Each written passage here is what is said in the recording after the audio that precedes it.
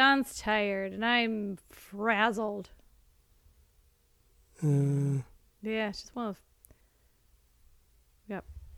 My silly-ass husband decided to talk to people who knocked at the door. And now they're coming back to look at our gutters tomorrow, so I have to stay at work late, so I don't have to be home when this happens, because I'm not dealing with it. And why would we need gutters, new gutters? I'm not buying new gutters. And I'm not even going to be home, I just realized. Oh, well. Like, who tells people who knock at your door to come back? I don't know. Oh, you just say I got caught off guard. Oh, my God. Anyway, hi. Welcome to the podcast that we do. About DVDs. Yeah. I was watching that guy on that skateboard. Long hair, long board, flying by. Oh, I've seen him before. Yeah. Anyway, this is a podcast where we talk about the DVDs that we own. We ask ourselves, why do we own Lord of the Rings, Return of the King? Because that's what we're talking about today. Yay. Why do we own Return of the King?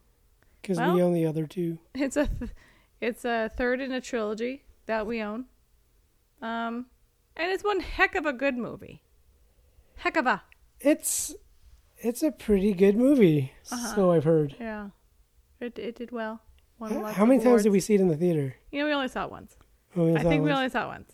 Maybe twice? I don't remember. We didn't see it a bunch? No, because I think we were just burned out. I don't know. So the first movie, which we'll get to when we get to it, but we saw the first movie, Fellowship of the Ring. We saw it in the theaters 13 times.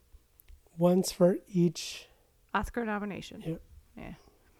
We saw the second one. I think 10. I think it's like 9 or something. Was it 9? Oh. Less than the first one. I thought it was 10. By the time the third one came out. Because I thought we saw this one 10 times. But then I was thinking about it. I go, I can't endure this 10 times. Yeah. Because it's too emotional. I think maybe twice or something. Like once. We would have seen it more than once. I think I had to see it again because I cried like the last hour.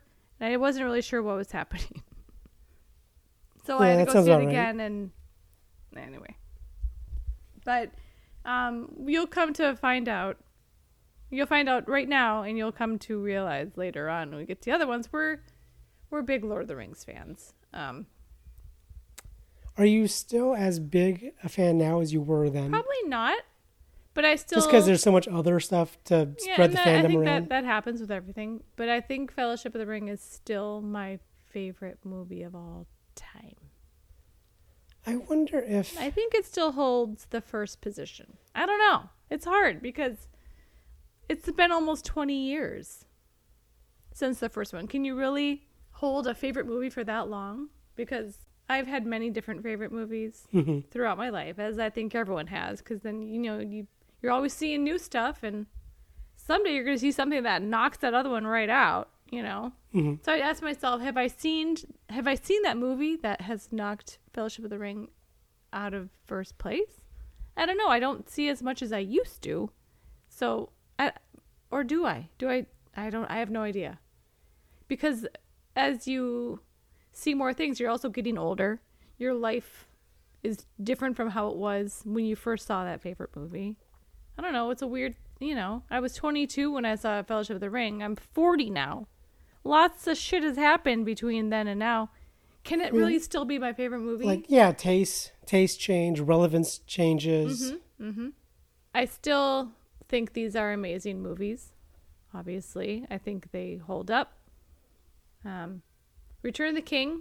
It sounds weird to say this, but it's my least favorite of the trilogy. Why? I mean, it makes it sound so bad. It makes it sound like I don't like it.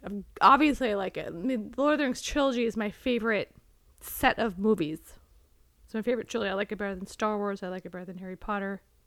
That felt weird to say when I said it out loud and not in my head at night at 2 a.m. when I'm laying in bed thinking about things. But Fellowship of the Ring obviously is my favorite of the trilogy. It's what started things off. It's a fantastic setter-upper.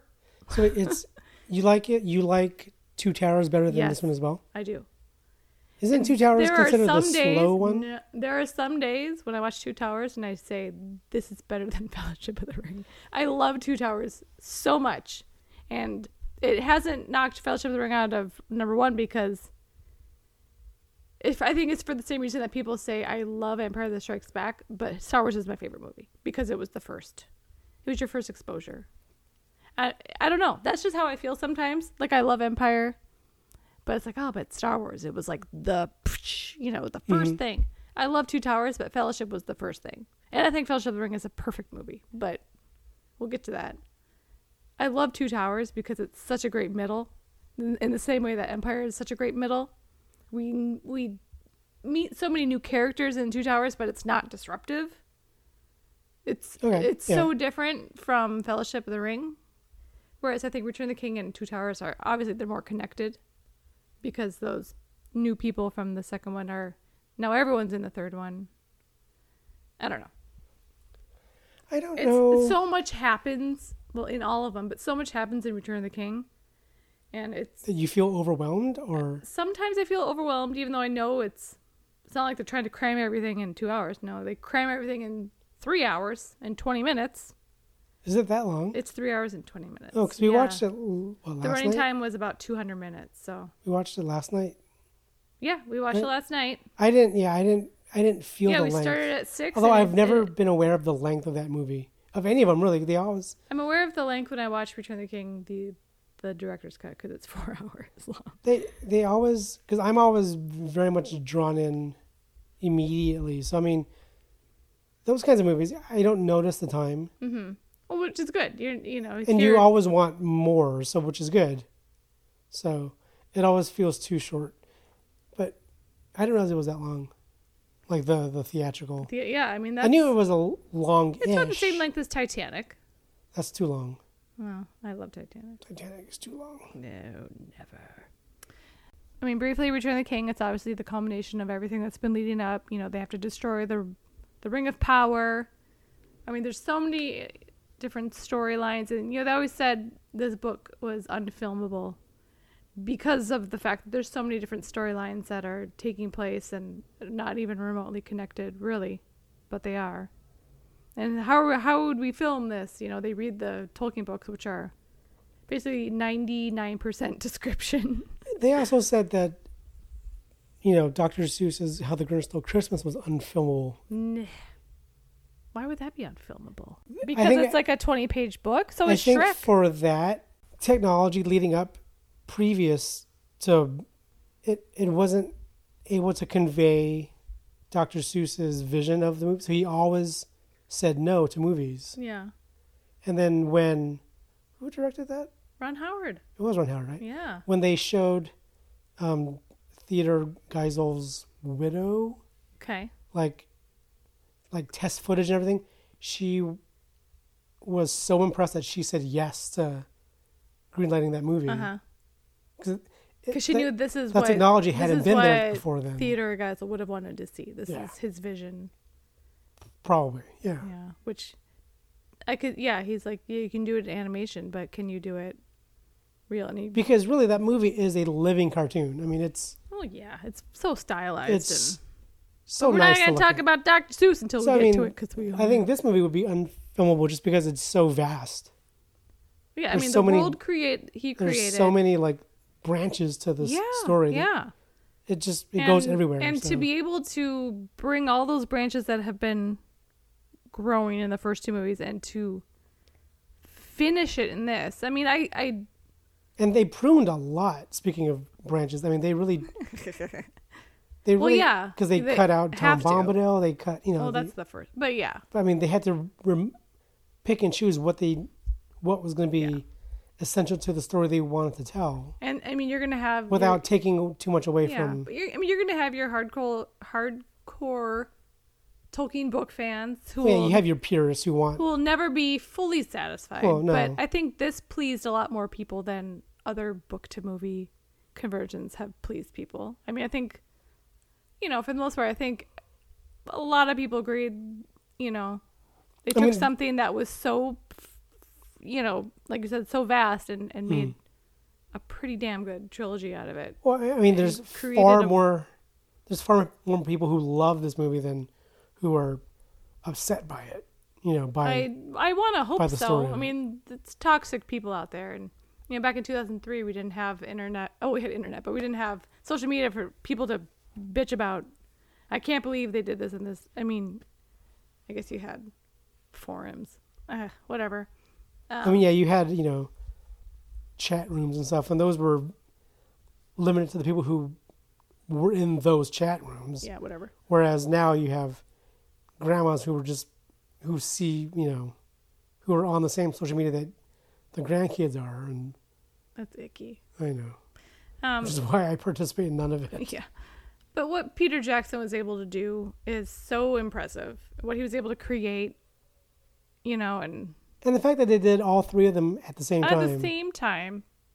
Yeah. I mean, parts of Return of the King were filmed before parts of Fellowship of the Ring, and which really, logistical reasons, flooding, and they're like, oh crap, I can't film this. Let's film apart from the third movie, which comes out 2 years after the first. It's really it's an insane way to do it, but it's also very smart because then you don't have to worry about, people looking actor different. Continuity. Yeah. Isn't that what James Cameron is doing with his Avatar sequels? I'm putting this in air quotes, guys, because Avatar sequels have been in the works for about 10 years.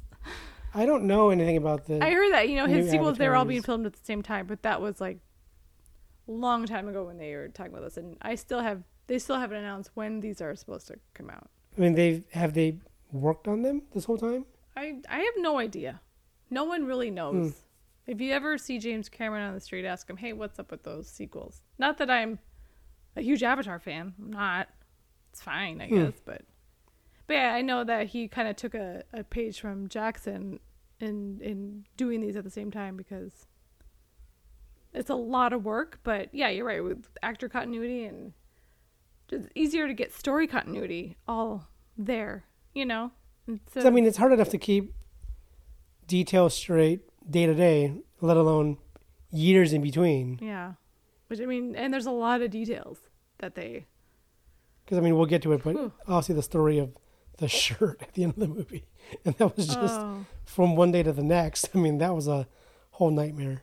So, but so some quick opening facts. This movie opened December 17th, 2003. They all opened the same week. I think Fellowship opened the 19th, Two Towers opened the 18th, and this opened the 17th. So, consistency. All, a year apart. Directed by Peter Jackson, obviously. And I was surprised by its budget. Pirates had the 150, some Pixar movies had around 150. I was like, okay, yeah, that's a good amount. But this one had 94 million. Was that is that all? Was that averaged out from all three movies though? Because when I looked at Fellowship, it said 93 million. Or did they must have actually parsed out money I'm for guessing each movie. it's like divided by 3. I would think. I don't know. 'Cause, I think they would think, okay. I can see. Because the $270 million budget for divided all by 3. So that's, About 90 million. Yeah. But I don't know. But you also would say, okay, the first movie is going to cost the least. Because it had the least amount of effects shots. And then you put everything else into the last 2. You put the brunt of it in the last one, really, you would think. Return of the King had the most. If that's going to be your finale, you put it all in there. Yeah. But, Return of the King also made the most money. But, I would have thought Return of the King that alone would have been $200 million. Yeah. How did these movies not cost $1 billion total to me? Well, they're filming in New Zealand.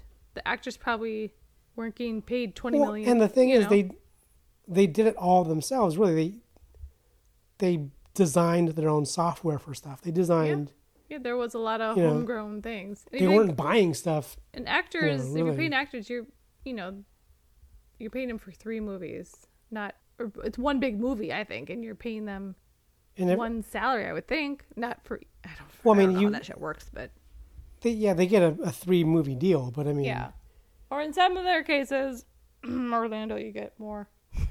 He was in The Hobbits, I remember, I think wasn't it Sean Astin who, I was surprised by how little he had made on these movies. Yeah, I have his book. And I don't remember what it was, but I was very surprised by, and he's not bitter about it. He's just stating fact, you know. Yeah. I'm sure. I don't know. I don't want to get into how much they make because I have no idea. I'm sure Orlando Bloom wasn't paid a lot. I mean, the thing is, I mean, Liv Tyler probably was paid a little bit more than some people. I mean, the thing is too, once you sign that deal, you're guaranteed that amount of work, though, which is what you really are after. Mm-hmm. You want to just stay employed. Yeah. And I mean, this was years of employment for them. Yeah. So I mean, they started filming in '99. I mean, that's 2 years. I mean, it's like signing on to a TV series where you're guaranteed X number of seasons. Yeah. Which, that's unheard of. You know, you don't get that. Yeah. You know, we'll buy one season and we'll buy check your it out. pilot. You know. Yeah. But so yeah, this movie made a lot of money. It was the second movie to hit $1 billion. So Titanic was the first, and then this hit $1 billion, 1.12. And like I said, nowadays, if you don't hit $1 billion, you're a failure. I mean, just the read new today, Lion King. The new Lion King did hit $1 billion today worldwide. I'm like, Good God damn, that was out for like 2 weeks. Good for them. I mean, I'm not going to go see it, but... No, we're not going to contribute to that, but... good for them. I mean, that feels like a bigger gamble than anything I can think of in recent... And just, yeah, I'm never going to be That and Aladdin were, to me, seemed like big gambles, and it paid off. Good for them. They were surprise hits to me. But I'm never going to be bitter about a movie making $1 billion. I don't care what movie it is, because it just shows that people still love movies. People are still going, you know. I mean, the fact that Titanic made $1 billion, I'm like, nah. It doesn't move me either way, but I'm just like... I can't wait till we get to Titanic. I'm going to crush you. I mean, I'm not against it. I just okay. So good. So yeah, this was the highest grossing movie of 2003. Obviously, it beat Pirates of the Caribbean, Curse of the Black Pearl. And at the time, it was the second highest grossing movie, obviously behind Titanic. Where is it now? Do you know? It's so far down. I don't know. 36 movies have made $1 billion. I mean, and they're all now Marvel, 37. They're all all Marvel Disney movies. Or James Cameron, and now 37 with Lion King now. But I think I read 37 movies have made $1 billion. I would assume it's down there on the list. I would assume Disney has the majority of that number. Yeah. Because of Marvel, because and of Star Wars. Pixar, because of Star Wars, Lucasfilm. It's all Disney, except for James Cameron's properties and Peter Jackson's. Has any Nolan movie made $1 billion? I don't know any I think like Dark Knight might have. I don't know. Not his Inception, not his. No, those are pretty. They're popular. But whatever his other one was. Like Dunkirk. Interstellar. He makes great. Who did movies. Gravity? Oh, that was Yeah, the Prisoner of Azkaban guy. Cuarón. Alfonso Cuarón. Which you haven't seen. You guys, let's try to get Sean to watch Gravity. And not interested. How good it is. As much as I love space, I don't want to see that. It looks too dramatic. So good. And I wish I would have seen it on the big screen. I saw it on a TV. Nobody's fault but your own. Yeah, true. Should we talk about the cast for Return of the King? Sure. We got our returning cast, Elijah Wood as Frodo Baggins, who impresses me each time I see these movies. Impresses me just a little bit more. Because of his unrealistically blue eyes. Because of his big blue eyes. And I think he was almost like, not underrated, but like an unsung hero in these. I mean, he's so good in these movies. Wasn't he still just a teen? No. He was like 18? 18, right? Yeah. He's just a few years younger than me. A couple years younger than me. So if they had filmed me in 99, I was 20. And he's the youngest of the fellowship, I think right? so, yeah. Yeah. Because Dom and... Yeah, they're all old farts. Billy Boyd, they're all older. Elijah Wood, we got as Frodo Baggins. Ian McKellen as our favorite wizard, Gandalf. Is he your all-time favorite wizard? No. Do you enjoy... Sorry, Dumbledore's. Do you put Michael Gambon Dumbledore or Richard Harris Dumbledore? Michael Gambon. Except for the one line in Goblet of Fire. I really wish Richard Harris had lived long enough to see... You like Richard Harris better than Dumbledore Michael all the Gambon? way through. No, but I think... He started it. Well, and I think it would have been interesting to see him in Half-Blood Prince, who does that amazing stunt work. in like the Deathly Hallows. He's not alive in Deathly Hallows. Well, he's alive in the first... No, he dies in Half-Blood Oh, Prince. he dies in Half-Blood. Yes, oh my god. Oh yeah, because it kicks off. I don't know. the Deathly Hallows. It's a hard competition between Dumbledore and Gandalf. But I would have liked They to have both- seen Richard Harris and Snape. in They're that. both like introduced to people in movies at the same year. I mean, we got Sorcerer's Stone came out in November of 2001. This comes out in December. We got two old man wizards. And really, they actually kind of look alike. They have long white hair. I don't know. I like Gandalf in Fellowship of the Ring when he's Gandalf the Grey. just Gandalf the Grey. I love Dumbledore in I don't know, Azkaban. I don't know. Is Gandalf your favorite wizard? What other wizards are there? No. We're kind of leaving out some. Well, I mean, Is Obi-Wan Kenobi a wizard? He has that same he's role. he's referred to as an old wizard. Mm-hmm. He has that same kind of guidance. I mean, he really is an old wizard. I mean, yeah, he's got short white hair. Gandalf and Dumbledore, they're both using the You Force. must mean Ben Kenobi. Anyway, so yeah, Liv Tyler as Arwen. And it's funny Anwen. watching. Arwen. Oh my god, sometimes I forget. Shout out to our friend from New Zealand, Anwen, Who's not listening, but who is completely related to Lord of the Rings, which we can mention later when we talk about our. I realized watching it last night that I've seen so many Liv Tyler movies. It's really weird. Like what? This and Empire Records? Empire Records, Stealing Beauty, Inventing the Abbots, I have. Armageddon. When the hell did you see those two movies? when they came out. Yeah, no one's seen those movies but you. Yeah, Armageddon. I love her in Armageddon. I really do. I think she's. I the think wasn't standout. like Empire Records one of her first things. Yeah, which I just aside saw from for the Aerosmith videos. Yeah, those are great. Yeah, I just saw Because Empire Records was like 95. Yeah, I just saw it for the first time this year, and I'm like, wow, this is the movie I of think its she did. time. I think she did a couple like small like little indie things before that. Well, the Aerosmith videos were 93, 94. But I think her first Stealing big Beauty movie was like was 96. yeah.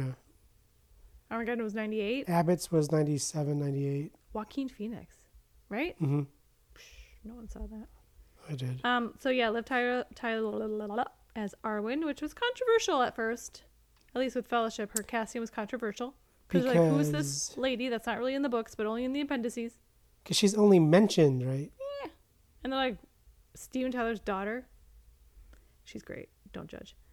We have Viggo Mortensen as the lovely Aragorn, who's only gotten handsomer as I've gotten older. Who did he replace? Stuart Townsend. I almost said Stuart Sutcliffe. I'm like, wait, that was a Beatle. But I mean, it wasn't like Can you imagine? It wasn't like a Marty McFly situation though. They did. It was rehearsal. I don't know. They had done like test I footage. mean, he was hired. They had done test screenings and stuff. He was and, full on like hired as Yeah. Aragorn. I mean, they'd done all his fittings and everything, and they were ready to go. I mean, this cast, it's so great. It's one of those things like I can't imagine anyone else in these roles. Did they So- ever give a reason why they? He just wasn't working out. Okay.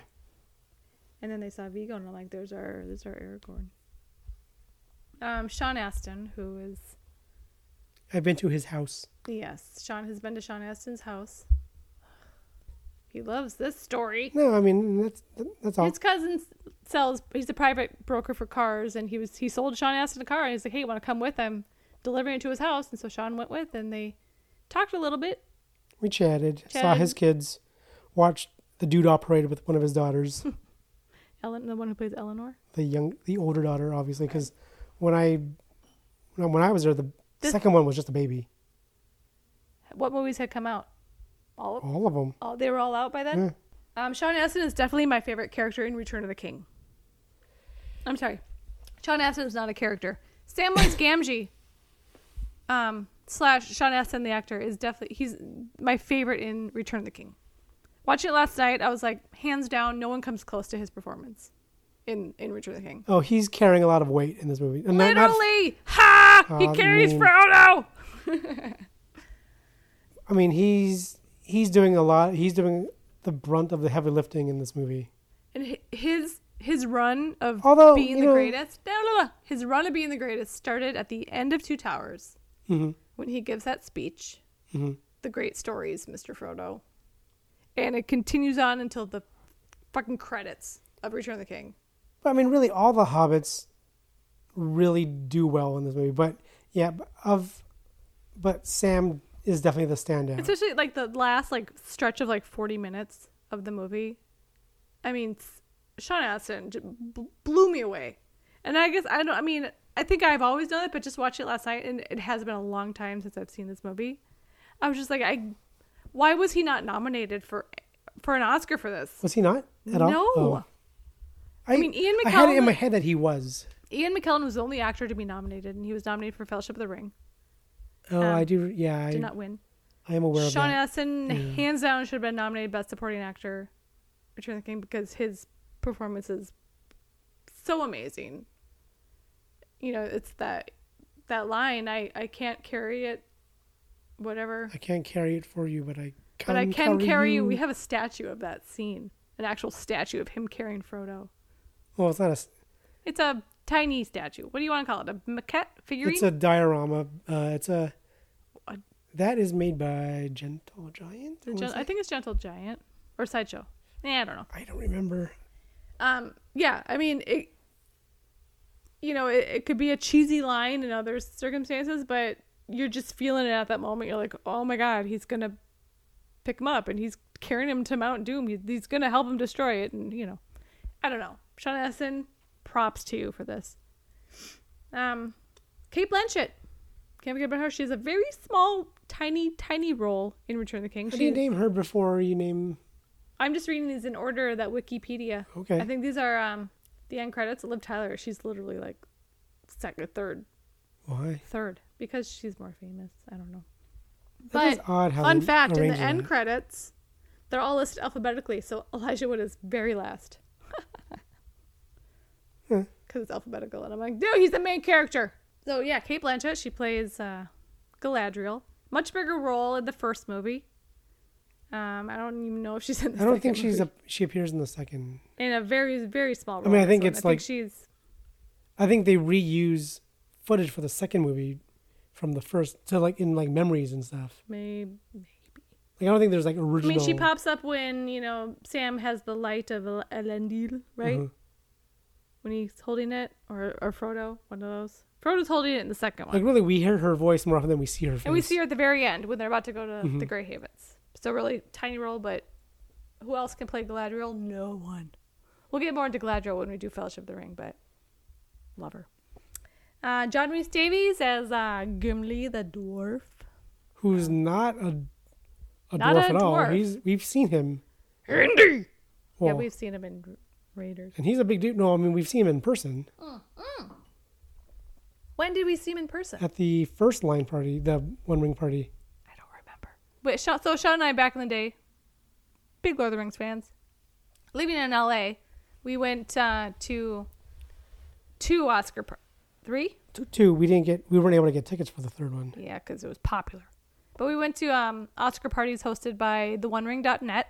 Shout out to Torn, And it was at the Hollywood Athletic Club. the Hollywood Athletic Club. We dressed up fancy. Mm-hmm. And I was kind of torn that first year because it was also Moulin Rouge. But, of course, you're in a room full of Lord of the Rings fans. That was the year Steve Martin hosted the Oscars. One of the years. Yeah, he did too. Maybe those two that we were Didn't he there. do two? I don't know. Because I went But to apparently John Rhys Davies was there. I don't remember seeing him. I don't know. It was a Sunday night and I had to go to work the next day. I was all stressed out about and your getting feet sleep. were cold My because you feet wore were cold. bad shoes. Yeah, I do remember that. But it was fun. But yeah, John Rhys Davies, he's Gimli, and he's the humor of the story, I think. He's got one-liners. He's kind of the funny guy. He's the dwarf. Bernard Hill.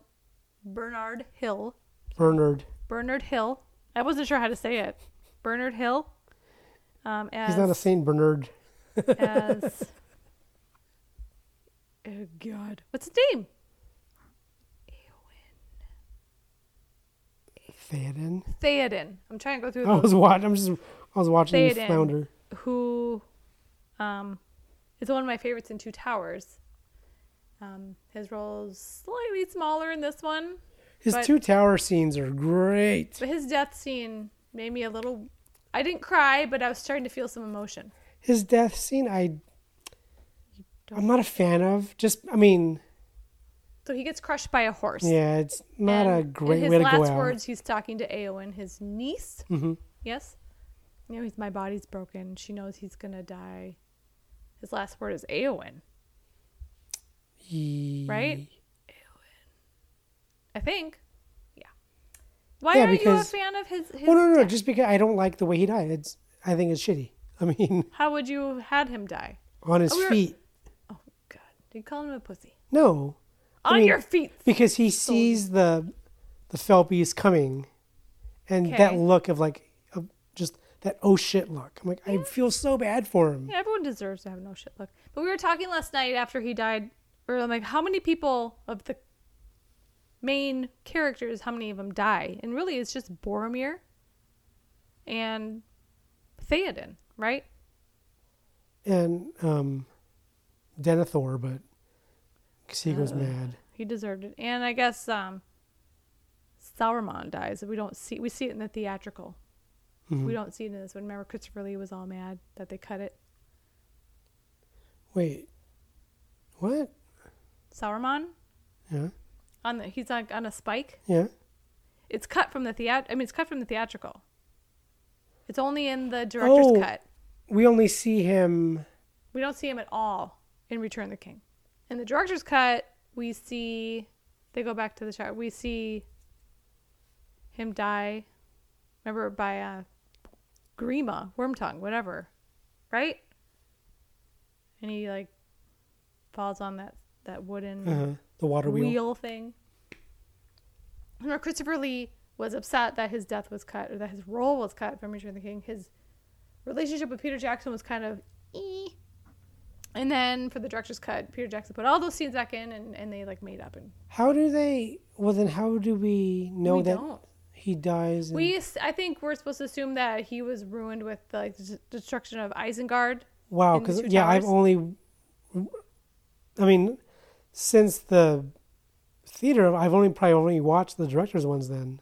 Because in Two Towers they destroy Isengard, and I think we're just a bit like, oh well, he must have got destroyed with them. Because we see Grima attack him, and then Legolas shoots Grima. Yeah, right. And then Saruman falls. But Grima had something to do with it. Oh yeah, he stabbed him, I think. Yeah, that's what happened. So then what do they show in the theatrical? Nothing. I guess we'll see. We watched it last night. There was no Saruman. No, we didn't see it. It doesn't happen in Return of the King. Yeah, it does. Oh, where was I? I don't know. They destroy Isengard in Two Towers. But all that stuff we were just talking about happens in the director's cut of Return of the King. That's why it's 4 hours long. Oh yeah, because Gandalf goes back and tries talking him down. Yeah. Okay. Oh, that was okay. Speaking of Christopher Lee, he's the next on my cast list. He's Sauron. He's really great in the first two. Is he a better wizard than Gandalf? No. Is he a more powerful wizard than Gandalf? He might be. He's evil. I can't support that. He used to be good. Is Voldemort a better wizard than... Radagast is also a wizard, but he's in The Hobbit. Radagast the Brown. Mm-hmm. With all the bird shit on his hair. Fucking hippie. Smells like patchouli. Billy Boyd as Merry the Hobbit. Nope. Pippin. Thank you. A favorite of yours? My favorite Hobbit. Your favorite Hobbit. You've always liked Pip. Mm-hmm. And I think your story of the plane. Do you remember when you were reading Lord of the Rings on the plane? Yeah. And then everything went dark. No. Whatever. And then his eyes saw no more. Yeah, but that's Fellowship. And I thought I'm like, fuck, does he die? Wait, is this like Beth from Little Women? Nope. Pippin survives. As does Dominic Monaghan as Merry. Dom. Who is my favorite Actor? Hobbit actor? He's great. Because of the German all interview. the shit he does to Elijah Wood. If you have access to the special features on, I don't know if it's on the director's cut, but he does a fake interview with Elijah Wood. Like via phone or whatever. Where he pretends to be a German reporter. His German accent is perfect. Well, because he's from Germany. Yeah, but I mean, he lived there. And Elijah Wood thinks he's real, and he's asking him the most absurd questions, and it's so goddamn funny. You make a movie called Flipper. Very famous movie. The dolphin is dead. Did you know this? Yes. No, I did not know that. That's terrible. Died in a car accident. Elijah, I must finish now, but I must tell you now that it is Dom Monahan talking to you. Brilliant. How are you, mate? Dom is great. He went on to do Lost for a few years, which Yep. was a pretty popular show. And I think his Discovery Channel, was it Discovery Channel? Oh, the bugs. Yeah, his wildlife. Be Curious. Yeah. Is that still on? We don't have cable. I don't remember. But that was a fun anymore. show to watch. Oh yeah, it's, Anyway, it's always he's entertaining. entertaining. His Twitter is always cool. Be Curious. Orlando Bloom as the elf from Mirkwood, Legolas. I have no words. No. Orlando Bloom is what hooked me. I'm Okay. going to totally admit. In the first movie, I was Okay. like, who is this elf? Who is this actor? When did we see Black Hawk Down? Because I saw his name in the credits. And Saw it I in the couldn't- theater. And yeah, we did, because I saw Orlando Bloom's name So in we saw it in the whenever it credits. came out. I was like, those are the same people? We didn't watch it no second run. It was a first run. I've seen it since.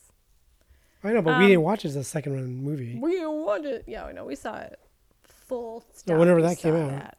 Ridley Scott. So Orlando Bloom plays Legolas.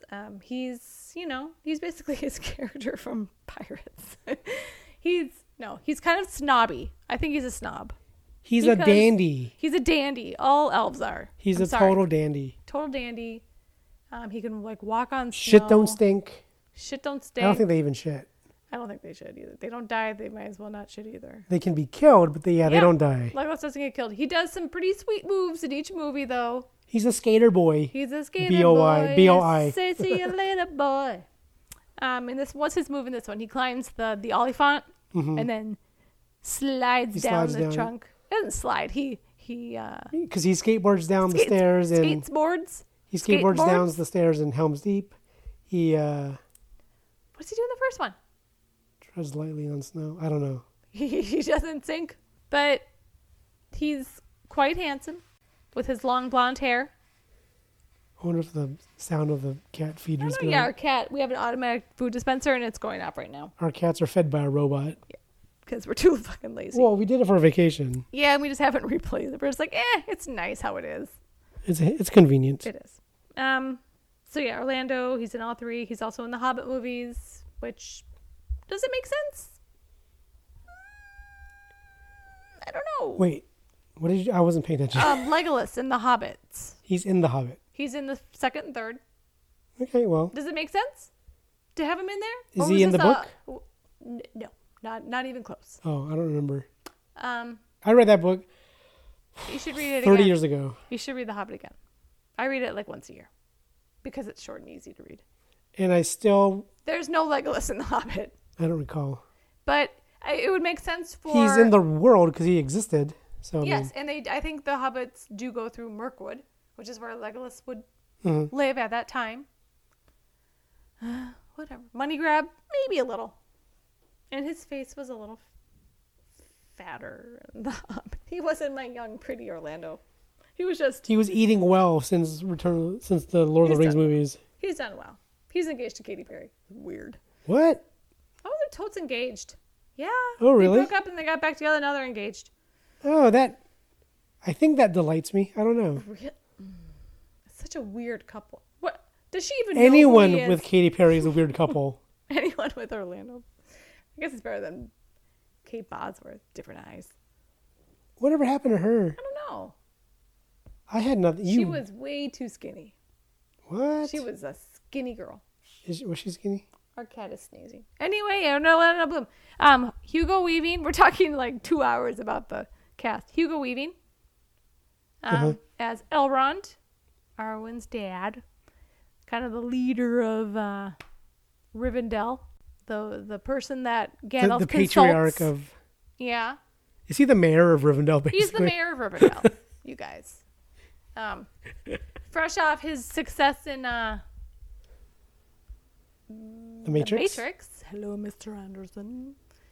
But will forever be known as Elrond to me. I don't even care. He's great. He's got great hair. And he's a great dad. He's just like a dad in this. Hang on, I think we got a lawnmower. Oh, a lawnmower. Hold on, I gotta close doors. Okay, we're back. Next we have Miranda Otto. She plays Eowyn, which I know a lot of girls like. I mean, she's like, I mean, I'm not gonna say she's better than Arwen because she does stuff. Arwen doesn't do anything. Eowyn, she wants to fight in battle. That's her thing. She's grew up in Rohan. She wants to wield a sword. Is there a reason why I get her mixed up with Naomi Watts? They're blonde and Australian. Well, maybe I that's don't it. know. I don't, but maybe because I'm more observant. No. Whatever, Alan Arkin. I know when Two Towers first came out, everyone's like, oh my God, Eowyn, she's awesome. She's a great female, role compared to Arwen, who just lays around and just, I want to be human or whatever she does. No, Arwen's fine. Sorry. I love you, Arwen.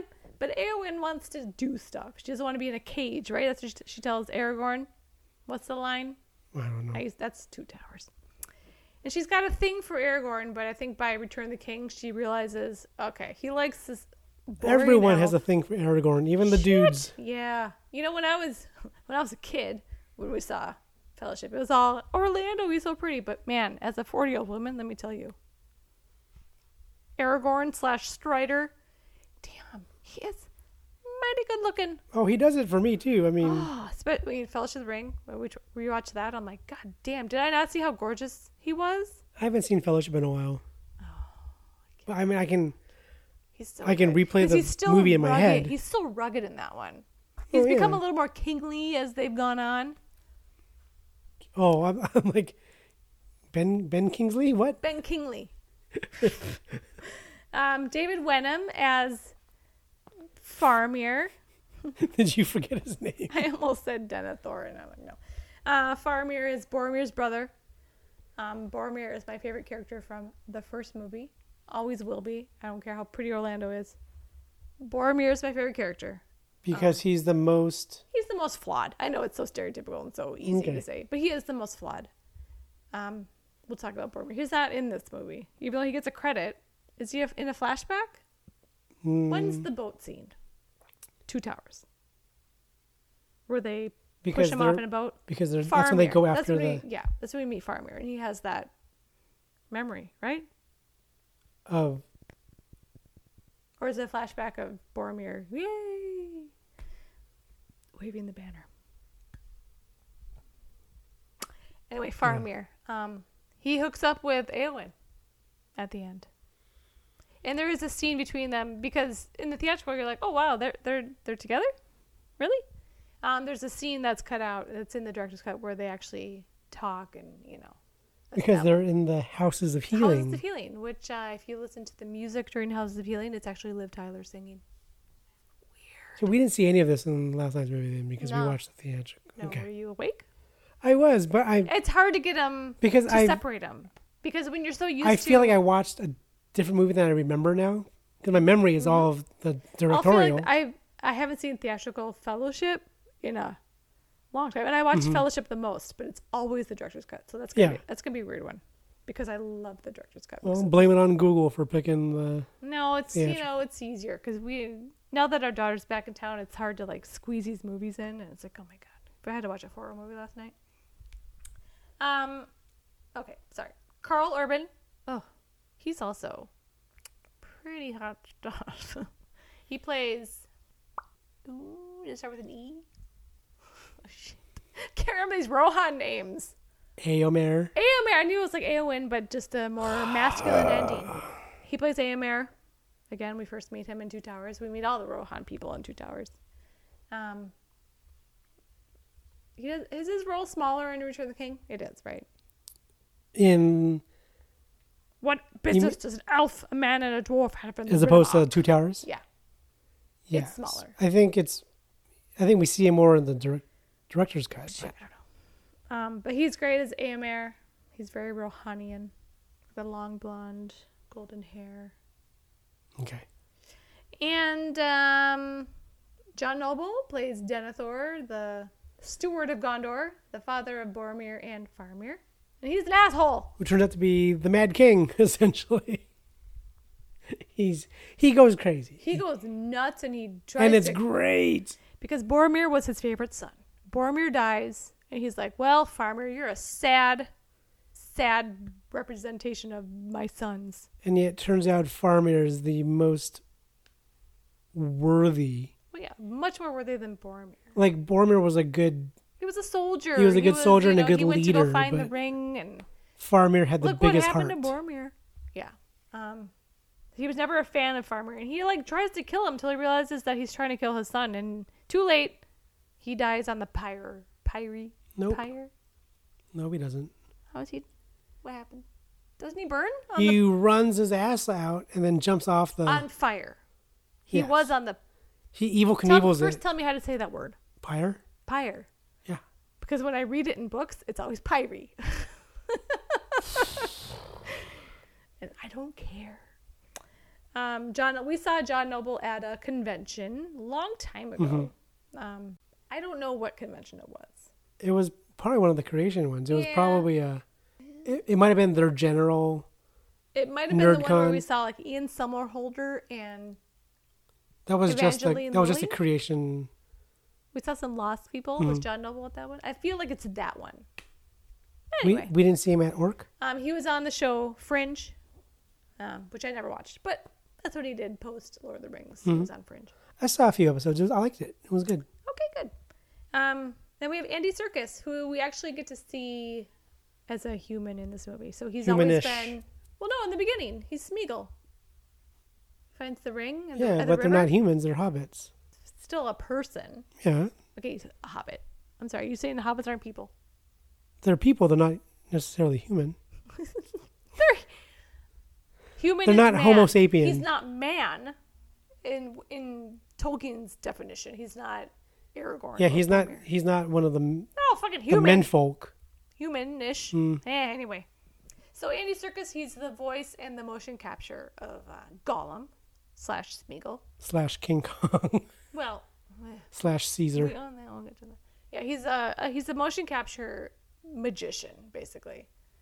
He's a living puppeteer, puppet / puppet. And He's his own puppet. if the Academy ever gets their asses out of their heads and they'll create a role of best motion capture performance, Andy Serkis would win every single award because Well, they need to do stunt performer categories as something. well. Andy Serkis is so underappreciated. I mean, I think he's appreciated, but when it comes to accolades, he's Well, so yeah. underappreciated because he does so much work. And if you have the director's cuts of these movies with like those 2-disc appendices where it's like 8 hours of behind the scenes, if you ever have the chance to watch them, I used to watch them literally like every weekend. They're so great. But you see how much work Andy Serkis is doing in Two Towers and The Return of the King. And this is a brand new thing that was happening too. Like motion, no one had ever really done motion capture. Even watching like the interviews of the actors who he worked with on Fellowship when they're describing him because they all only just met really, and he's throwing himself around on the icy on the Oh my gosh, yeah. Oh, cold we went to- rocks and Yeah, we went to that river. the river. Yeah, Full stop. We took a 2-week Lord of the Rings. was that Hutt Valley? I don't remember the places. We went to New Zealand for our honeymoon on a 2-week Lord of the Rings tour. Full on geek, and it was the best trip I've... Shout out to Oh my god, it's the best trip I've ever been. Red Carpet Tours. Red Carpet Tours, if you have a chance to go. Vic and They still Raywin. have monthly tours. And Vic and Raywin James. maybe James sounds more like I think it was James. Vic and Raywin. I mean, it's a great way to see both islands. It's a great way to meet fellow Lord of the Rings fans. I mean, we'll talk about this trip when we do all these movies. Because you go to all the locations they filmed at, you're going to go to. And we had the opportunity to actually go to Weta Workshop. Weta Workshop, and we met Richard Taylor, who Got to hold his Oscar. and we got to have a tour of the whole workshop, all the stuff they made for this movie, because they made everything in this movie. I mean, there's there's a lot of CG, but you forget how much practical stuff is in this movie. Costumes and weapons and hobbit feet and hobbit ear. I mean, so much of it. Mm-hmm. And it was the most amazing 2-week experience of my life. It was the best glimpse behind the scenes you could ever ask for, I think. My God. And you're in a country that, and it's so silly, but I always say I left a piece of my heart in New Zealand, and it's still there, waiting for me to come back and go get it. But that country, it does something to you. And I've been to, we went to England, we've been to Japan, we've been to, I don't know, fucking Portland, Oregon. No. New Zealand does something to you. Yeah, Portland's a very close second to It's a New very Zealand. close second. It does something to you. It changes you. I don't know Portland. if it's because Why do you Portland? You've been to Hawaii. multiple times. sure, yeah. Portland. Yeah, with your mom. No, New Zealand does something to you, and you see it when you see the behind the scenes and the making of this movie. They're all feeling it too. That kia ora, that welcome, that love. I don't know. I feel like I'm gonna start crying because New Zealand You is so sound great. like you're about to start crying. It's so great. Like, this is my ad for Go New Zealand. So travel New Zealand. And, and we have a friend who lives there. We could, have somewhere to stay if we went. I don't know. I totally invited myself. Anyway, where were we? Andy Serkis. He should get nominated for an We saw Oscar. him in person too And we saw him at a Comic-Con, right? Well, we saw him out He was getting onto a onto train. the train we were getting on. We were like, Andy, what do we yell? And it was so weird. And I don't think he heard us. He It was loud. he Did looked he look around, yeah. because he heard his name? But we and- weren't waving because then we realized what we just did. we just yelled his name out loud.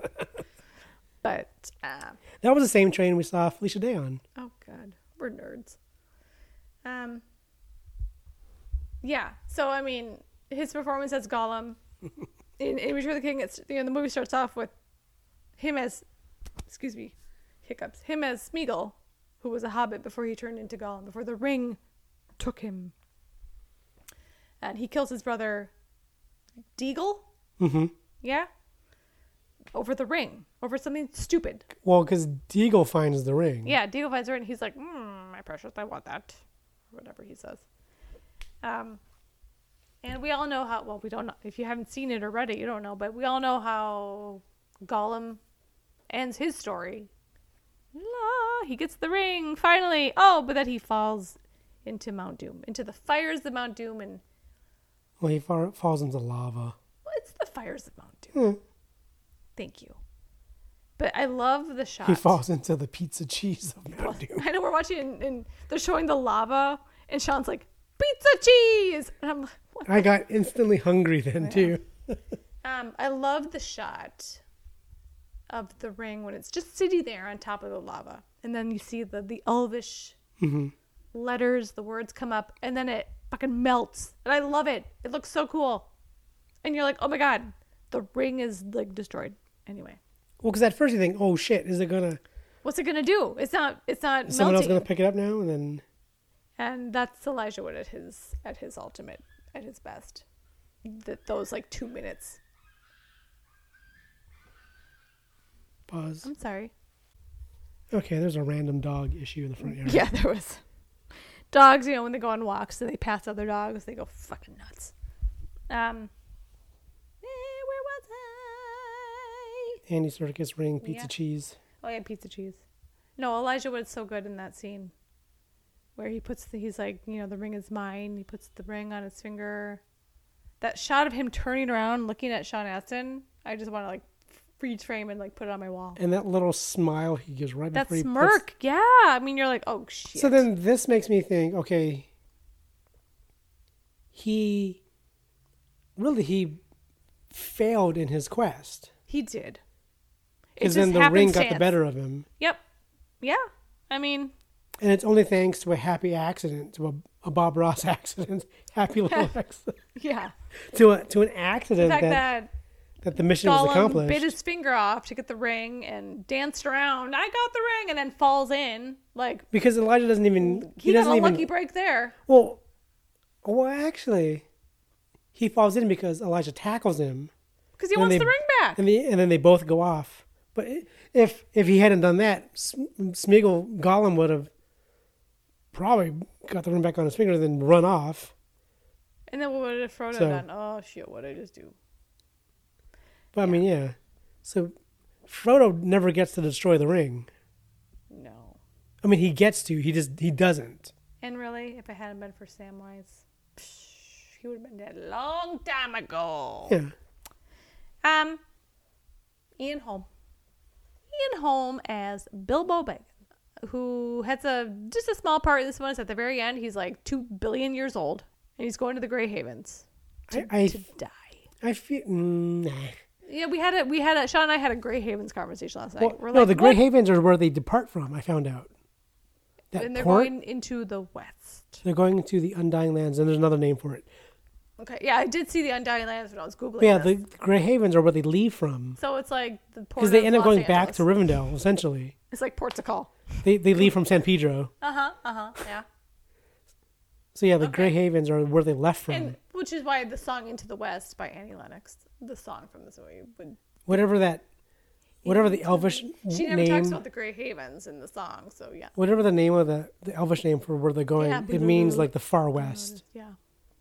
So And we're it's wondering, also like, called does that the Undying mean? Lands. Because yeah, at the end of the movie, Which you know, no, Frodo, Badoop. so it's a physical place where the elves go to live, So they're not dying.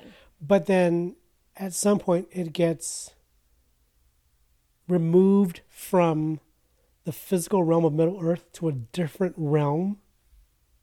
It's a whole new series. Yeah, it becomes like the Rainbow Bridge in Asgard, Isn't that basically. like that website where people Rainbow Bridge. I don't know. Maybe. Nope, you mean Heaven's Gate? No, I don't mean that. What? So yeah, apparently, so they're going to a place where they can continue to be immortal, and it's questionable if it's on the physical plane of where they are now, or if they're actually going to a different, I want to say dimension without saying dimension. I just accidentally deleted all my notes. Hold on. It's in my recently deleted. I got it. It's good. New folder. Why did we own this DVD? Anyway, yes, the Undying Lands. So Frodo goes with them. Mm-hmm. So they're potentially going to live in peace forever, but just unable to return Yeah, to like it's a one-way to ticket. Middle Earth. Yeah. They're going to Outer Earth or something. If Tolkien had lived for another 100 years, he could write a whole new series about the Undying Lands. But yeah, Bilbo has a much bigger role in, well, the first one. Obviously, he has a bigger role in the Hobbit series because he's the main character. Because he is the Hobbit in the Hobbit. He is the Hobbit. He's the titular Hobbit. So we talk more about him when we get to those other movies. Sure. And Sean Bean is listed. I think I can't remember a scene with Sean Bean in Return of the King. It's got to be a flashback because he's dead. So the flashback of Boromir's victory, is that in Two Towers? That's in Two Towers. Director's cut.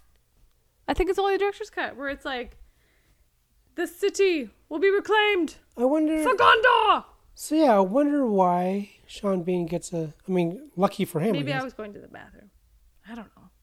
But I don't really. Hey Peter, if you know this movie, feel free to chime in. Where does Sean Bean make an appearance? I'm not complaining. I love Sean I'm Bean. not going to look for it. I'm not going to Google it. He's great as obviously Boromir is my favorite in the first one. He's only in the first one. And you know that whole thing with Sean Bean, every character he plays dies. He'll go on to be in one season of Game of Thrones, but he lingers throughout all the seasons of Game Was of it Thrones. 2 years ago at Comic-Con where they had that huge banner of Please don't kill Sean Bean. or hashtag Sean let Sean Bean live or something? Yeah, it was a few years ago. Yeah, yeah, it's funny. So that's our cast. No, an hour later, that's our main cast. Sean Astin's daughter played. At the end of the movie, she plays Sam and Rosie Cotton's daughter, Eleanor. That's Sean Astin's real daughter, and she's holding, and Rosie Cotton's actress, forgot her name, Sarah McLeod. She's holding her real son. not her fake son, which is nice. That's cute. Yeah. I mean, Peter Jackson's kids are in the movies. Yeah, he's in all his kids, Katie and someone else. They're in all the movies, and they're the same age. But now they're like in their like 30s or something. No, they're like in their 20s. They're old. We're all old. Peter Jackson said that The Return of the King was the easiest one to make because it contained the climax of the story. I mean, It had a because they knew exactly how everything was needed to go. Yeah. So I can see Two Towers. There's no room to meander. Two Towers is probably the most difficult. Fellowship, you're like, okay, well, we know where we need to start it. Because I mean, Two Towers. Two Towers, okay, we got to fill it. That's essentially Act 2, so that would be the. Usually, Act 2 was like the least interesting. I think Act 2 is always the most interesting because that's when things get fucked up. If you like things getting fucked up, No, I guess. like Empire Strikes Back. It's the same thing. No, I know. But Like, I mean, okay, Return of the Jedi we is started off, things are great, and then, whoa, no. Return of the Jedi is the best movie, but whatever. Well, because we both saw it in the theater. I saw all 3 in the theater. I think. I'd have to ask. I don't recall. You saw Star Wars in the theater? Well, back then it would have been out for way longer. So Yeah, I mean, they were like in theaters for like a year. So a it's couple years. highly possible. I was not alive for that when I wasn't. Brag. Ugh. I was 1 year old for Empire. I saw Return of the King. Yeah, I did see that. I saw Return of the Jedi in the theater when I was 4. We'll talk about that when we get to it. I wonder if we'll get our first Star Wars movie next. Doubt it. So yeah, we talked about this movie. It was filmed in New Zealand, entirely in New Zealand. I'm trying to think of the places we went to, the Return of the King locations. Mm-hmm. I know we went to the Battle of the Pelennor Fields. We were there, wherever that was, in New Zealand. Yeah, I don't remember the actual place I names. felt like we went to more Two Towers locations because that was more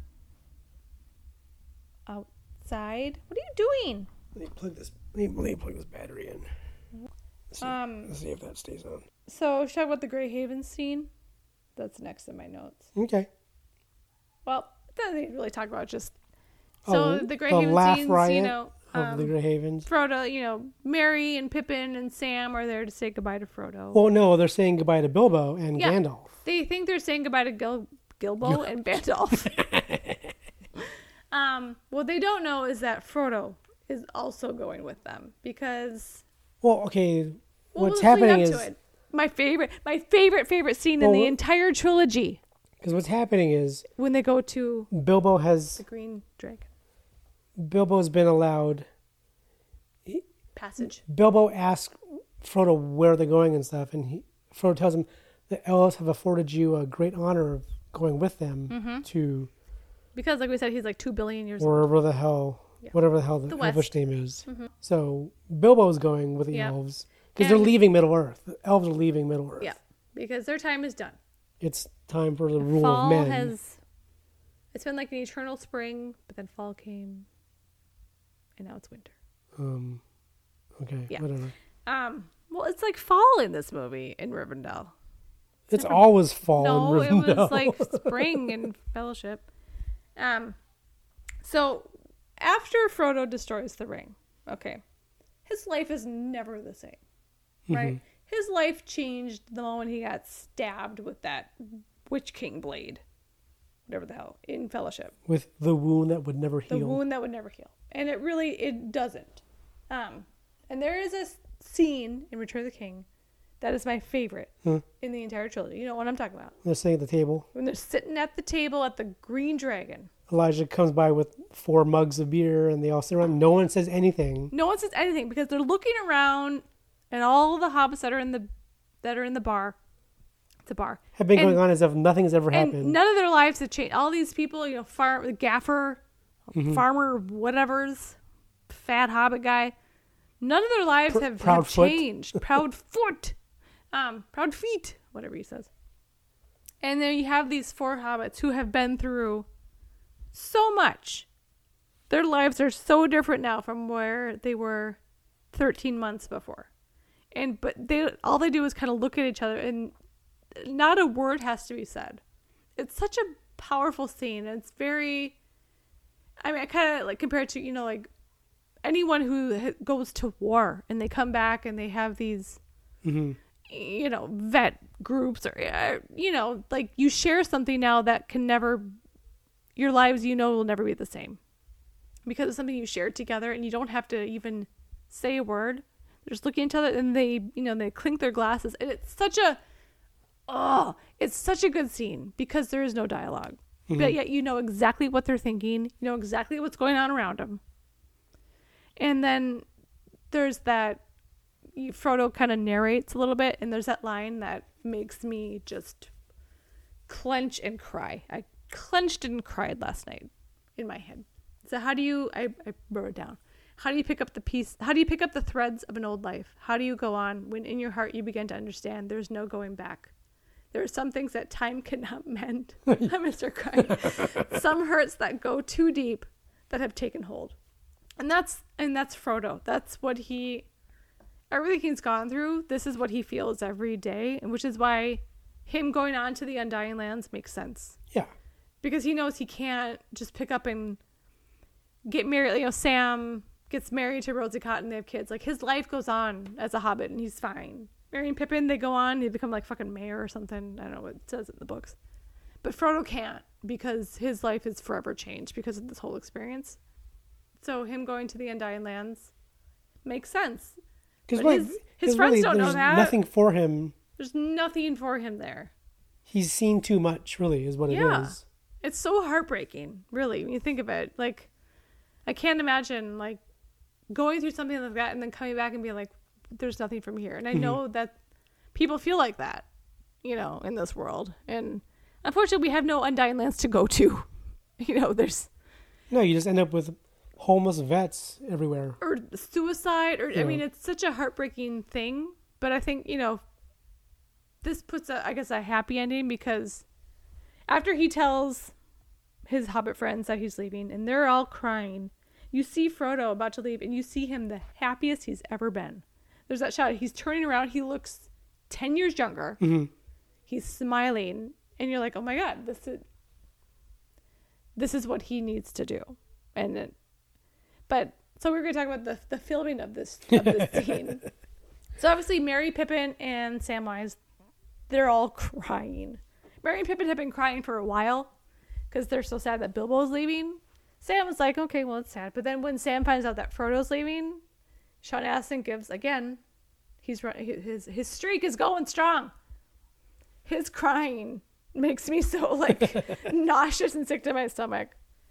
And they had to film this scene, like, 4 times or something. 3 times. The first time there was a problem with the lens. I thought it was Sam's vest or something. I don't know the order of how. Well, I think of how it went.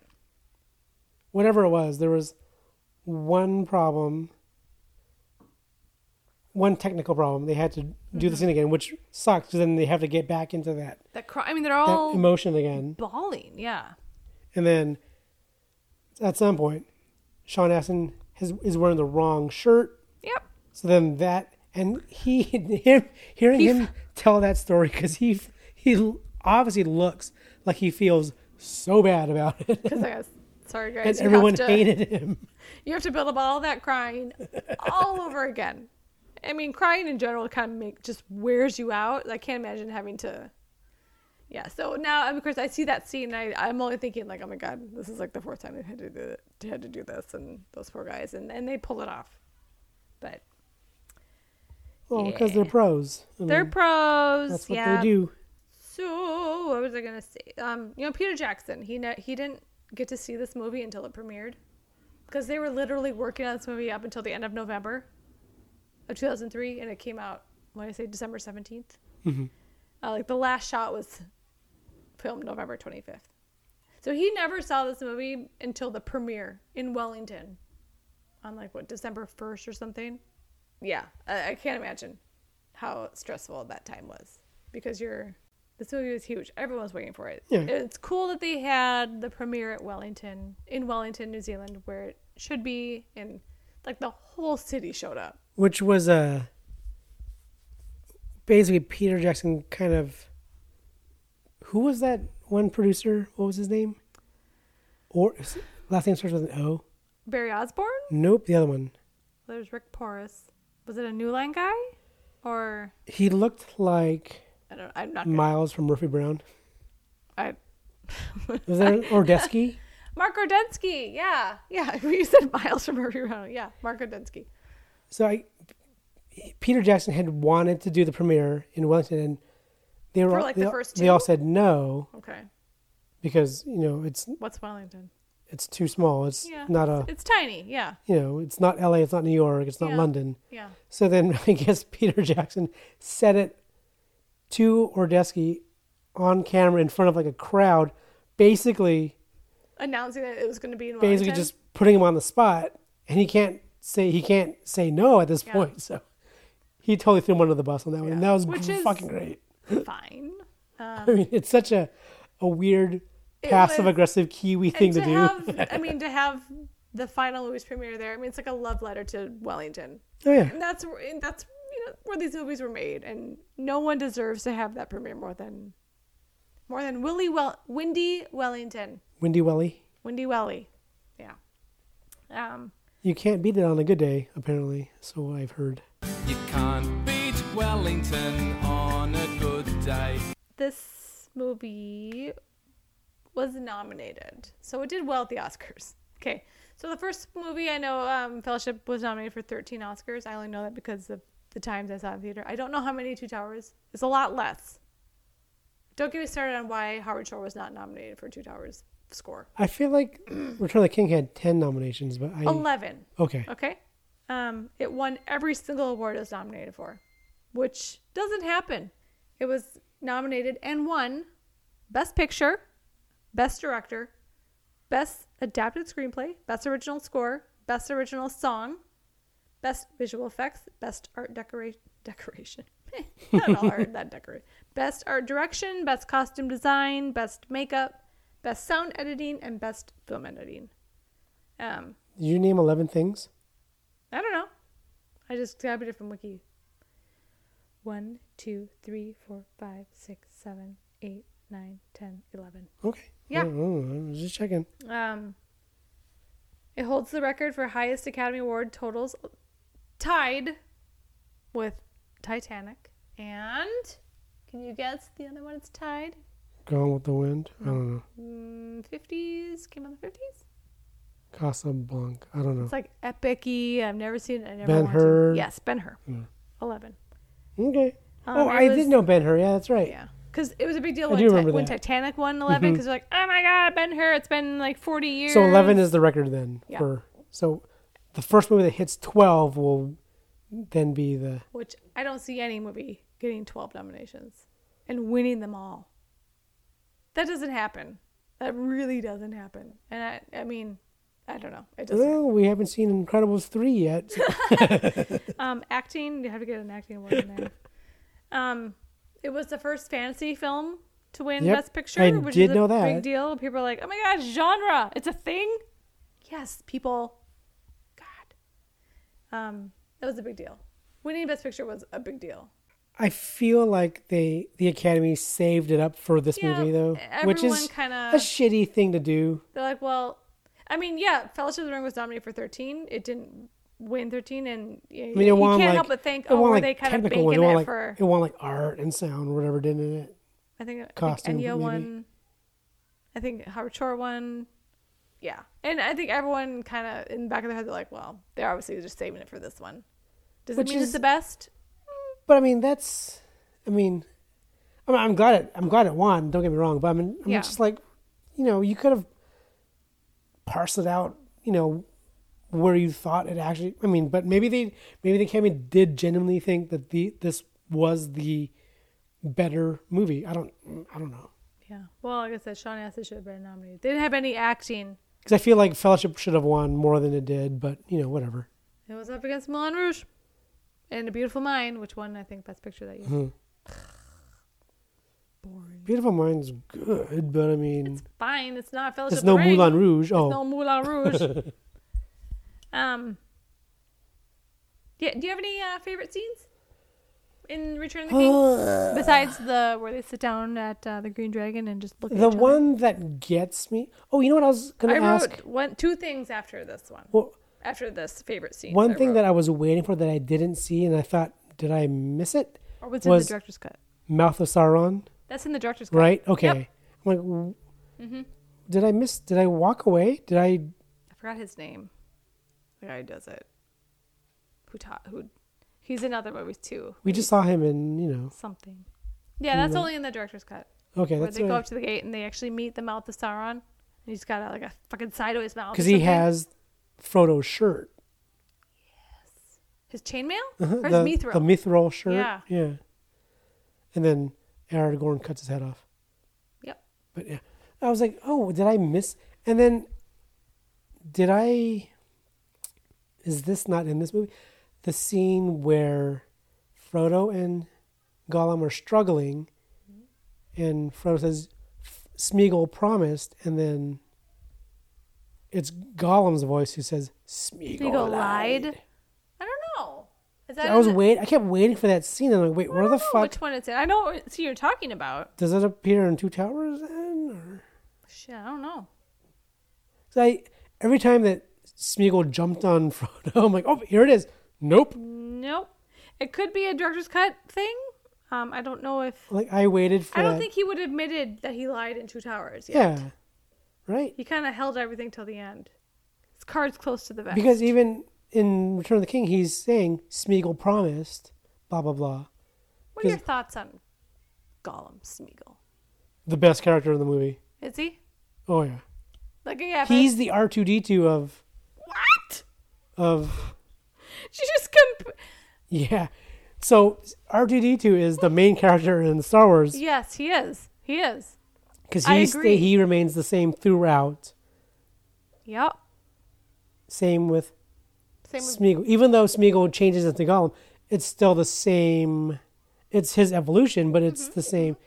He's the driving force of all three movies. Because he's always... He spurs on Frodo and you Sam. can't separate him in the ring. Right. I mean, it'd be like saying the Ring is the You most feel important that same character. way about like him in the Hobbit? No.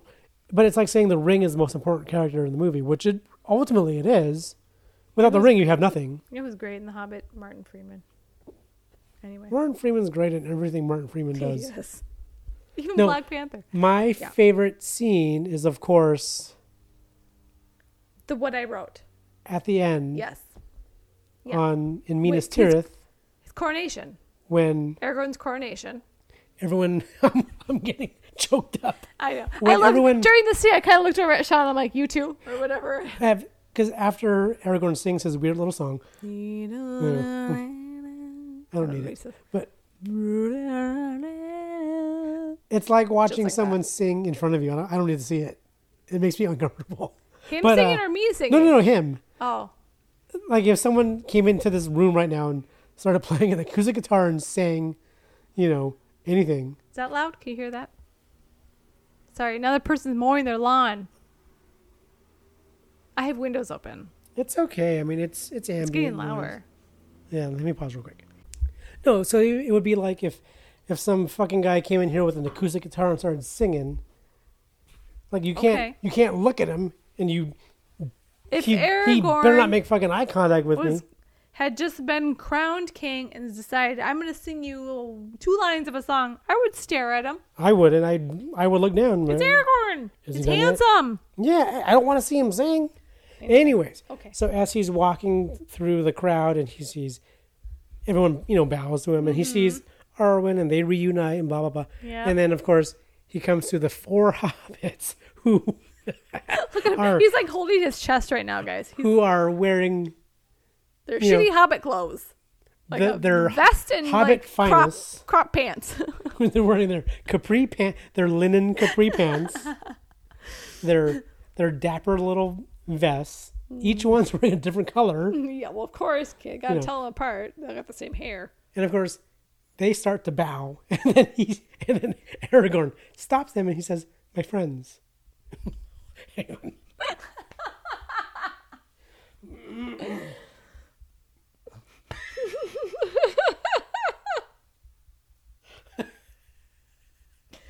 My eyeballs are hot. What does he say? What does he say to them? I think you should cut in the clip of him. I probably will. Yeah. I have to make sure we're recording. Because you're not doing this shit again. You're going to have a Grey Havens moment. So Aragorn stops him and he says, "My friends." Can't do it. Shit. Oh my God. "My friends, you bow to no one." Yeah. And So then he and Arwen bow to these 4 humble little hobbits, and then of course the entire sliver crowd, whatever they're standing on, you know, on Minas that Tirith cliff. They all bow, and they're looking around, and you know, that's the scene. That's the scene. Yeah. My friends.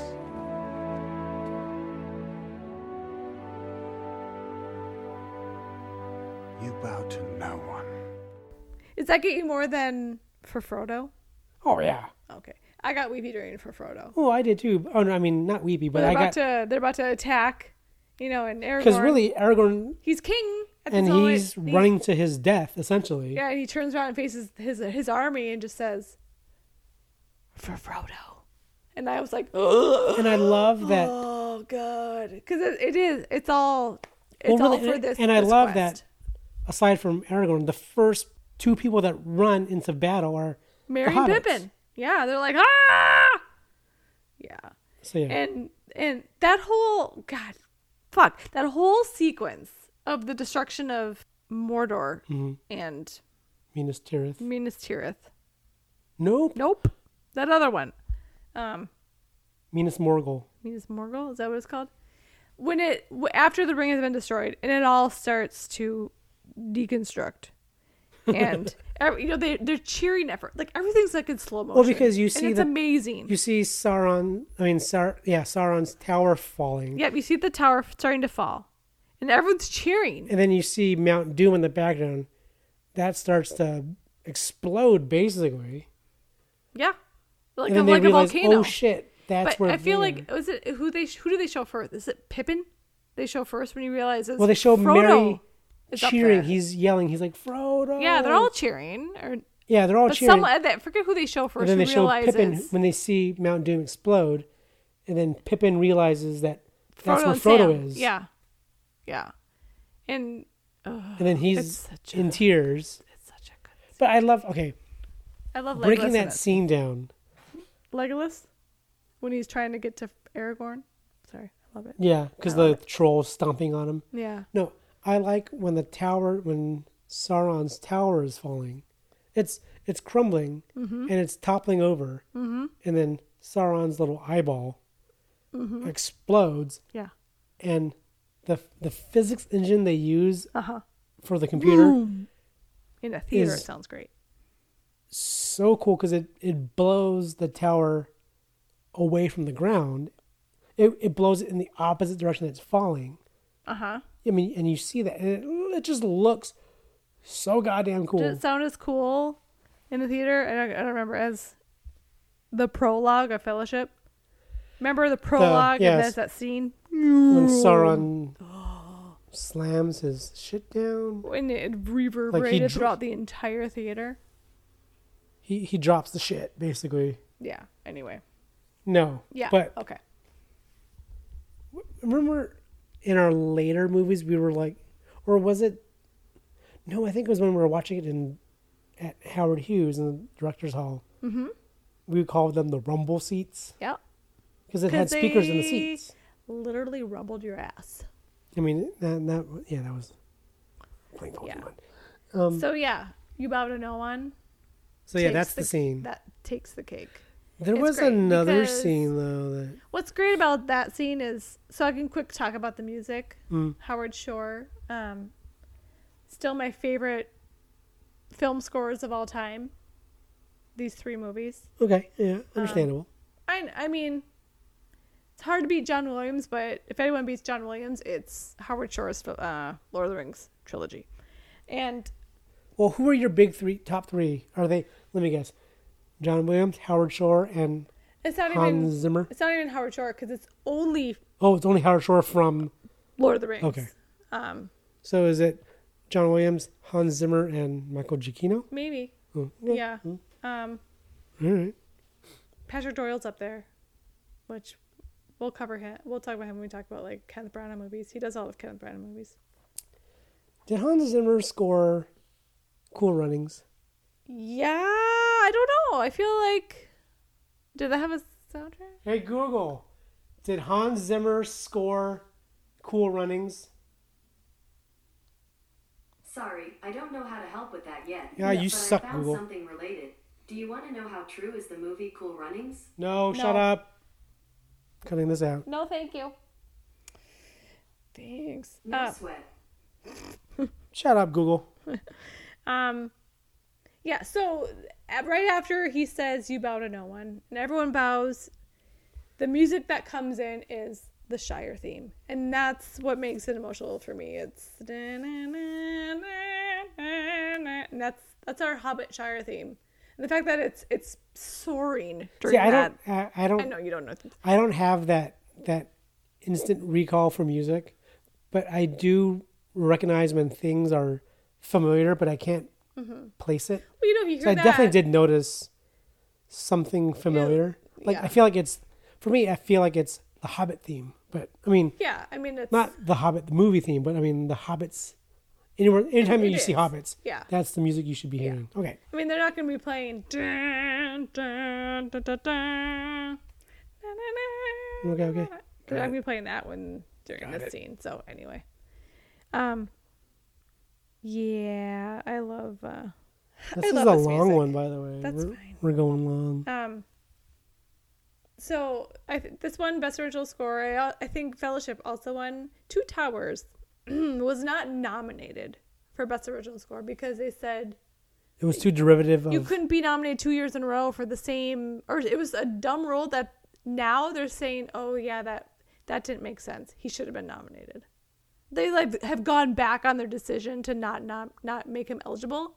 It pisses me off so much because the Two Towers. It's the same dumb rule of why Moulin Rouge couldn't for Come What May. Come What May couldn't have been Same year as nominated. Fellowship. Yeah. I mean, it's so dumb. Yeah, the Come What May song from Moulin Rouge was not eligible for an Oscar because he actually wrote it for Romeo and Juliet, but didn't release it. I mean, the Academy has many rules that don't make sense, and they're Anyway. problematic on their own Yeah. for other reasons, anyways. But anyways, But because of the schedule of these movies, the making and all that stuff, Howard Shore had to write 7 minutes of music a day to keep up with the schedule. A brand new 7 minutes each day for 2 years or 3 years. I think he started working on this before they started filming, which is again also rare because usually music is done last.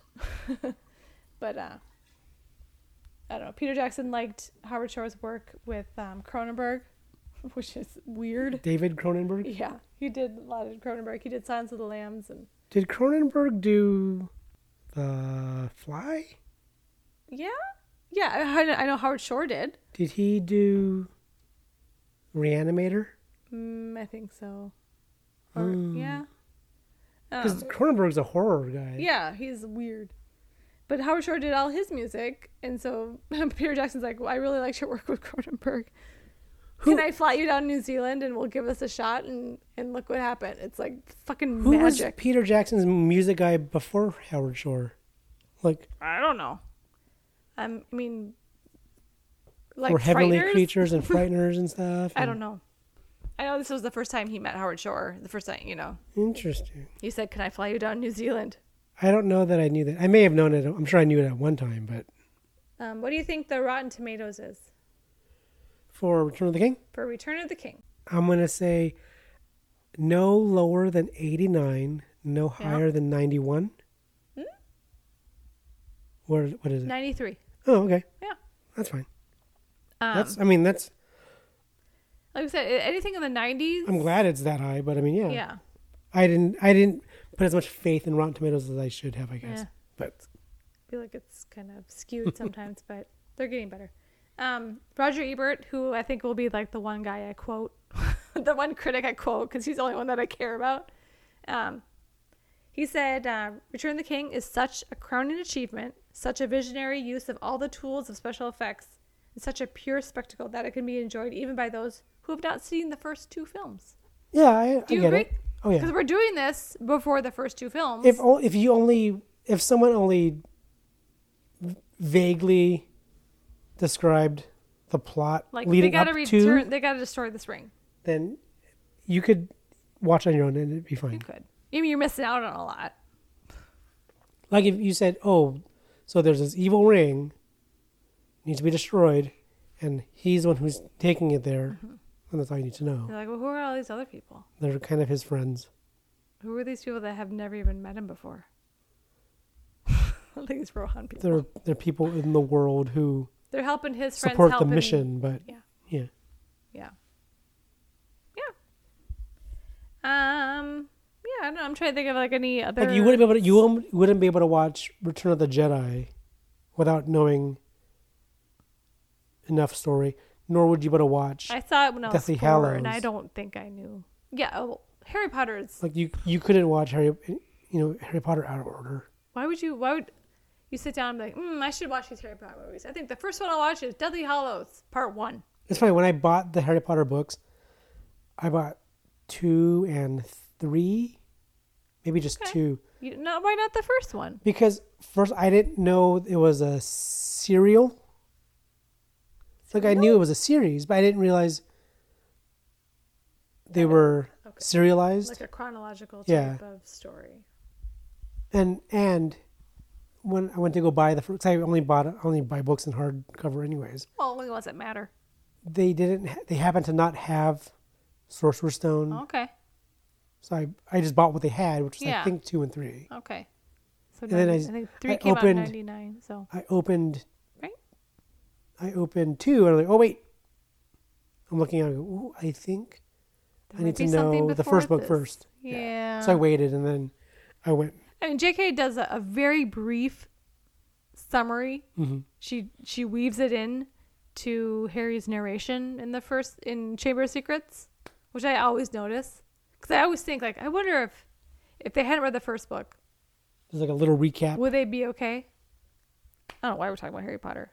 It's all the same. I mean, we're just saying that you can probably watch Return of the King without. Had you having- read Tolkien's books before Yeah, these movies? a long time ago. Okay. Like I rereading the books like on the plane to London my 1st time. I And that hadn't was- remembered. You had seen Fellowship. Yeah. And that's it at the time. Because you. I hadn't remembered them well enough to be like, oh yeah. Yeah. Like I still remember reading The Hobbit because I read that. That was the very first thing I'd read. And I mean, not overall, but I mean, for Tolkien, that was the Yeah. first book I'd read. And then I remember realizing, oh, there's these other ones. So I bought Lord of the Rings. And then I read those. And then there's this other one. And Silmarillion? I bought Silmarillion. Which is and still unopened. I opened it. I'm like, I don't know. Is this the Bible? What am I reading? Yeah, I haven't read it either. We own it. Did all the pages fall out? And then they just put them into whatever order they picked them up in? And to be honest, I've never tried reading the Silmarillion, but I've read so much of like, wow, it's really hard to read. You should that try. I haven't even tried. And right now, I haven't been able to read a book since Trump was elected. So who the hell knows what I'm able to do these days? Well, because Trump doesn't read, so do like the president do. Yeah, I was in college. It was the summer of 2000. I was taking a summer class, and my teacher, Professor Carol Hale, was a big nerd, and she said, "So I hear they're making Lord of the Rings movies," and we were talking about it. And this was July, and Comic-Con had just released the very first trailer. It wasn't even a trailer, it was like a behind the scenes trailer, first look at Fellowship of the Ring, and at the time it was the most downloaded thing that had ever been downloaded in the entire universe. Was this the footage that showed like the Yeah. camera on the wire flying through the trees? Yeah. Okay. It was, I mean, this was 2000. So the movie wasn't going to be coming out for another year and a half. Basically, it was the Uruk-hai versus Fellowship scene, basically. Like, just And the it had filming some of people that. talking, like, this is what we're doing. Like, you didn't even really see anything. You just saw, like, Yeah. a camera flying through the trees. Yeah. I remember going home and downloading it on my slow-ass dial-up internet. 28.8. And I said, I think I should read these books. So I went to my favorite used bookstore in Eau Claire, Wisconsin, owned by a guy who smoked a pipe all day. Didn't he have a cat? He might have. I never saw it. It was just him and the pipe. I found 3 books. They were 50 cents each. And I didn't read them. I just never, I was like, Okay. I don't read genre books. well, this was 2000. I couldn't even tell you what I was reading. I didn't read the books until after Fellowship came out. And Okay. I didn't read those ones that I bought. I went and bought the one book that had the 3, like the 3 in 1. And it had the cover was a shot from the movie. I never buy those books. I know, but it was 20. I worked at a bookstore. I got 50% off. It was $10 for me. Yeah, I will never buy the It was now a hit movie or now. It was the Coming Nod soon, the School movie. with the moonlight in the background. Anyway, so I didn't read it till after, and I've read them a few times since. I usually end up reading Fellowship and then stopping, but we've strayed from Return of the King. This is not Return of the King. The Return of the King book is like half book, half appendices. Well, and even but even going further in the books though, like Fellowship of the Ring, Two Towers, Return of the King, those are collected volumes of books because each one of those is like 4 books actually. Like, Yeah, if Tolkien wrote. If you weirdly. bought the original Fellowship of the Ring, it was 4 volumes. It was 4 books within. It was broken up into 4 books. Well, and then Tolkien wanted to release this all as one book, and the editors were like, "You got to at least split it up into 3." So he made 12 books basically. He's like, "Oh, screw you, fine." I mean, it has more story than the Bible. I mean, And it's more entertaining. But yeah, yeah. So I don't know. Good movie. Good end to a fantastic trilogy. how do you feel about people's complaints of the multiple pseudo endings? I don't give a shit what they think. I'm fine with it. I I understand the complaint because each like vignette fades to black. Yeah. So yeah, But you're like, what are they gonna do? A Star Wars wipe? I mean, No, I mean, they're not gonna put on-screen text. those are the people that They're are not gonna, complaining you that know, it's just too long. No, it's not long enough. I mean, I'm fine with it. Because without those endings, we don't get, Sam saying, "Well, I'm back." That's it's not like the last line of the book. We don't get the scene in the Green Dragon. We don't get the Great Havens. I mean, we have to, they're all endings in their own way, and you have to show it all. Or else how would you end it? I don't know. I was thinking when Frodo wakes up after getting rescued by the Eagles, Oh, the Eagles. they're in Minas Tirith, right? Not Rivendell. Like how he wakes up after. Yeah, no, because Rivendell's like gone. Yeah. Well, I mean, Yeah. and Rivendell's way too far away. Yeah, he's probably They in wake up. Minas Tirith. They all fly back to Minas Minas- Tirith because that's where that's the next scene basically is the coronation. and Yeah, stuff. yeah, that's probably where. I remember watching and go, oh, are they back in Rivendell again? Is he What are always your- waking up in Rivendell? what's Is that his respawn point, like in a And game? it's October the 24th, if you'd like to know. What's your opinion on those Eagles? Because The argument is that, why didn't they Why just couldn't they use the just- Eagles the first time? And then the explanation is always they're their own. they do their own thing. They operate on their own will, and and they choose when and Yeah, where to participate. I And took get that it. argument and I've taken that and I'm ever since. fine with it. Yeah, I mean, there'd be no. I mean, there'd be no story if the Eagles had been like, "Oh, well, here, let's take you there. because I mean, We'll get there tomorrow." that would be the Deus Ex Machina. You know. I mean, it would make everything easier, but you can do that with every movie, though. Yeah. Making Oh my everything God, yeah. easier. Yeah. Get those ideas out of your head, people. We like story. Like for Harry Potter, if Dumbledore broke his own wand, no more movie. Because that's all Voldemort needed was his wand, really. I can't wait till we get to Harry Potter. So, or if Dumbledore just killed Harry Potter, no movie. Yeah. He's like, let's just get this done with. It's fucking baby. You know. The fucking baby. Look at this dumb baby. Dumb baby with a thing on his head. Bah. This dumb baby. Yeah. Yeah. No, I I mean, it's a dumb argument. I hate it. People's arguments against things I like, I tend to just be like, whatever. I don't care. You're entitled to your argument, but don't push it on me. I like what I like, and I believe what I believe. You know what I mean? Eagles do what they want to do, and they're like, okay, yeah, we can pick you up from this volcano. Sure. I mean, because I enjoy the Eagles fighting the flying Nazgul. I love that.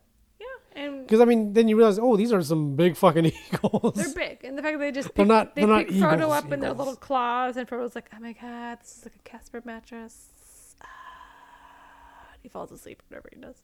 You can sponsor us, Casper. That'd be cool. That's what Frodo felt like when he picked up by the eagle. Or did he feel like he was on a Lisa mattress? Or a purple? We'll take it all, guys. Yeah.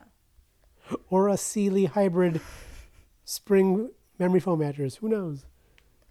But Sean and I are hungry. We haven't eaten dinner yet. So we're going to wrap this mofo up. We have to go cook our HelloFresh. Yeah, we got HelloFresh. Hello. Sponsor again. Who else can we throw in there?